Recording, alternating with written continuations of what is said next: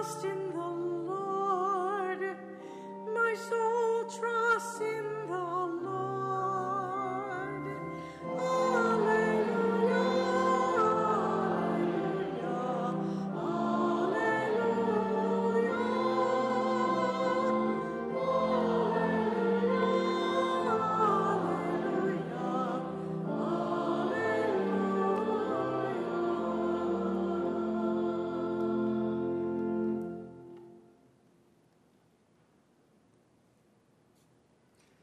The Lord be with you. and with your spirit. A reading from the Holy Gospel according to John. Glory to you, Lord. Jesus said to his disciples, "Jude, whoever loves me will keep my word, and my Father will love him, and we will come to him and make our dwelling with him. Whoever does not love me does not keep my words. Yet the word you hear is not mine, but that of the Father who sent me. I have told you this while I am with you. The Advocate, the Holy Spirit, that the Father will send in my name. He will teach you everything and remind you of all that I told you. Peace I leave with you.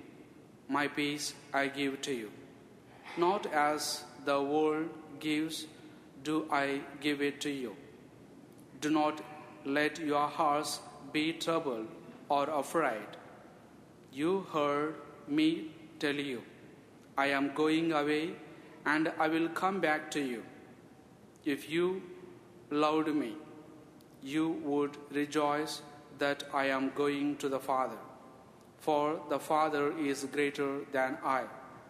And now I have told you this before it happens, so that when it happens, you may believe." The Gospel of the Lord. Praise to you, Lord Jesus Christ. Alleluia, alleluia, alleluia,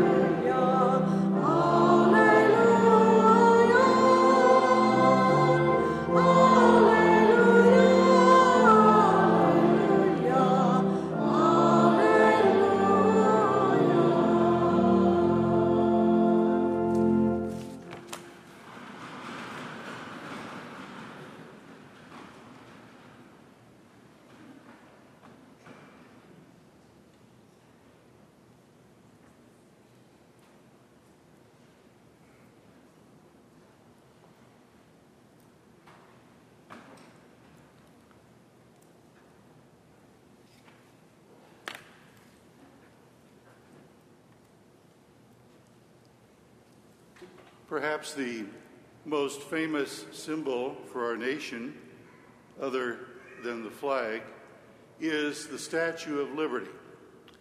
It was a gift from France to America, commemorating the two nations' friendship and shared love of freedom. The Statue of Liberty was completed in 1886. And the famous poem, The New Colossus by Emma Lazarus, is mounted in bronze inside the pedestal. It begins, give me your tired, your poor, your huddled masses, yearning to breathe free. This famous statue has towered not just over New York Harbor and the millions of immigrants who pass by, but also over Americans' view of themselves. It is symbolic representation of our country's foremost ideal, individual liberty. That value of freedom is paramount in the minds of most Americans, and it is the source of much controversy today when one feels individual freedom is being threatened.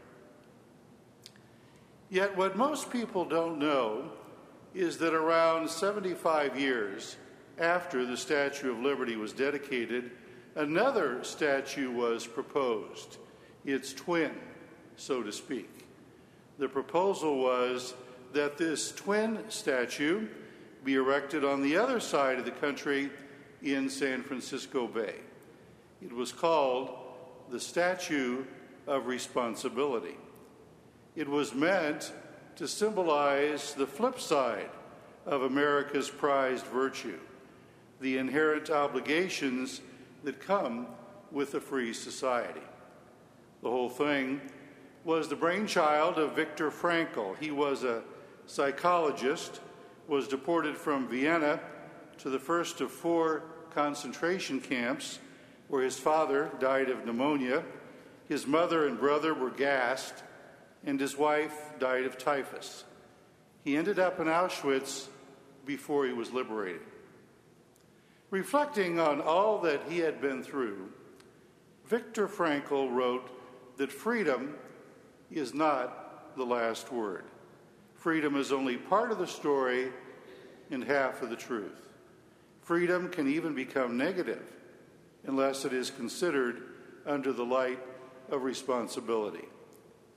Freedom can easily degenerate into relativism or arbitrary morality unless it is lived in terms of being a responsible person.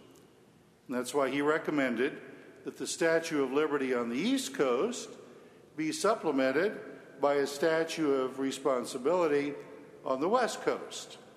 But of course, this project has yet to take off.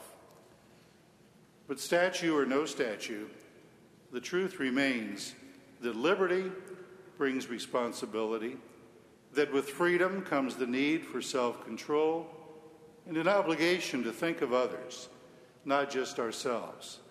And that's what Frankl alluded to when he wrote that freedom is only part of the story, half of the truth.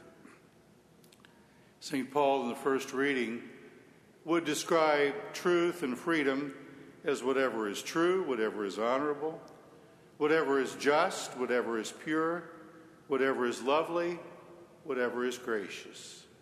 And then he says that what comes from that freedom is the peace of God. So today, as we give thanks for the freedom we enjoy as citizens of this great land, keep in mind that any or all these freedoms can be threatened by a lack of responsibility. And our first responsibility is to God. When we all recognize this, when we all fulfill our God-given responsibilities toward God and toward one another, and then, yes, for sure, God will bless America.